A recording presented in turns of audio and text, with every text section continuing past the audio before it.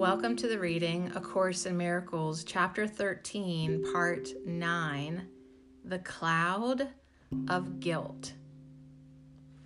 Guilt remains the only thing that hides the Father, for guilt is the attack upon his Son. The guilty always condemn, and having done so, they will still condemn, linking the future to the past, as is the ego's law. Fidelity to this law lets no light in, for it demands fidelity to darkness and forbids awakening. The ego's laws are strict, and breaches are severely punished. Therefore, give no obedience to its laws, for they are laws of punishment. And those who follow them believe that they are guilty, and so they must condemn. Between the future and the past, the laws of God must intervene if you would free yourself. Atonement stands between them like a lamp shining so brightly that the chain of darkness in which you bound yourself will disappear. Release from guilt is the ego's whole undoing. Make no one fearful, for his guilt is yours, and by obeying the ego's harsh commandments, you bring its condemnation on yourself, and you will not escape the punishment it offers those who obey it. The ego rewards fidelity to it with pain, for faith in it is pain. And faith can be rewarded only in terms of the belief in which the faith was placed. Faith makes the power of belief, and where it is invested determines its reward. For faith is always given what is treasured, and what is treasured is returned to you. The world can give you only what it gave it, for being nothing but your own projection. It has no meaning apart from what you found in it and placed your faith in. Be faithful unto darkness, and you will not see, because your faith will be rewarded as you gave it. You will accept your treasure, and if you place your faith in the past, the future will be like it. Whatever you hold dear, you think is yours. The power of your valuing will make it so.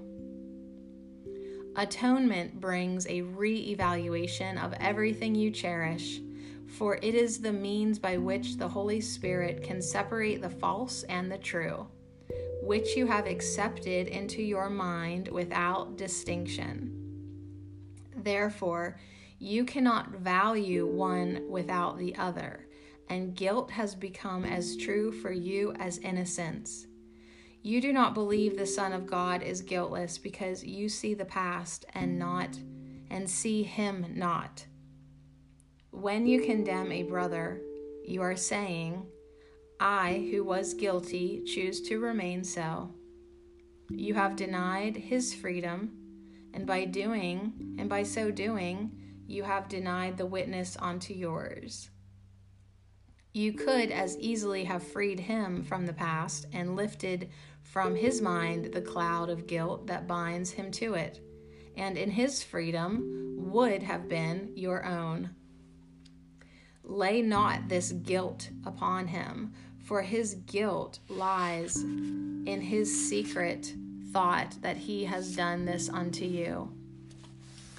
Would you then teach him he is right in his delusion? The idea that the guiltless Son of God can attack himself and make himself guilty is insane. In any form, in anyone, believe this not. For sin and condemnation are the same, and the belief in one is faith in the other, calling for punishment instead of love. Nothing can justify insanity, and to call for punishment upon yourself must be insane.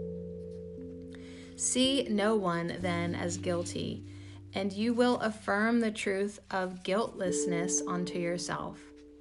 In every condemnation that you offer the Son of God lies the conviction of your own guilt. If you would have the Holy Spirit make you free of it, accept his offer of atonement for all your brothers. For so you learn that it is true for you. Remember always that it is impossible to condemn the Son of God in part. Those whom you see as guilty become the witnesses to guilt in you, and you will see it there, for it is there until it is undone. Guilt is always in your mind, which has condemned itself.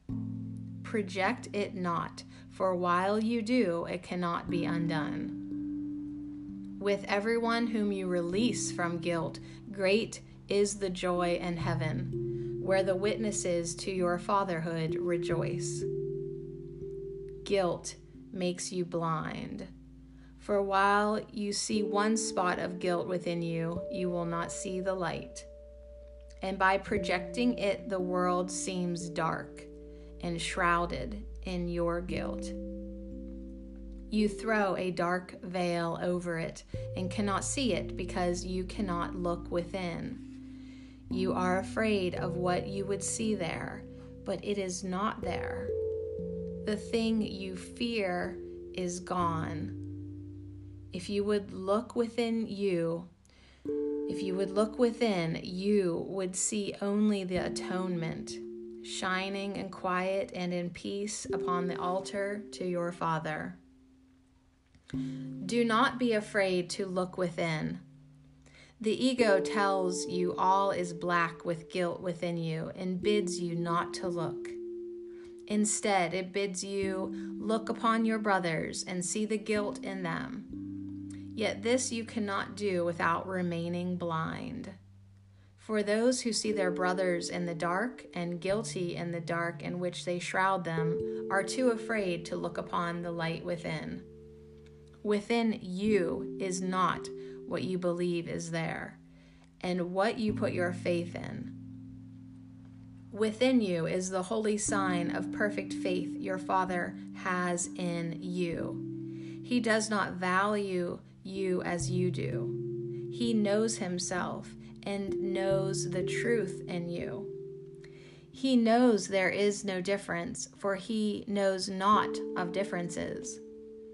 Can you see guilt where God knows there is perfect innocence?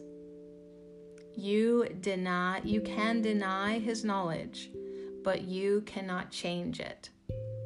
Look then upon the light he placed within you, and learn that what you feared was there has been replaced with love.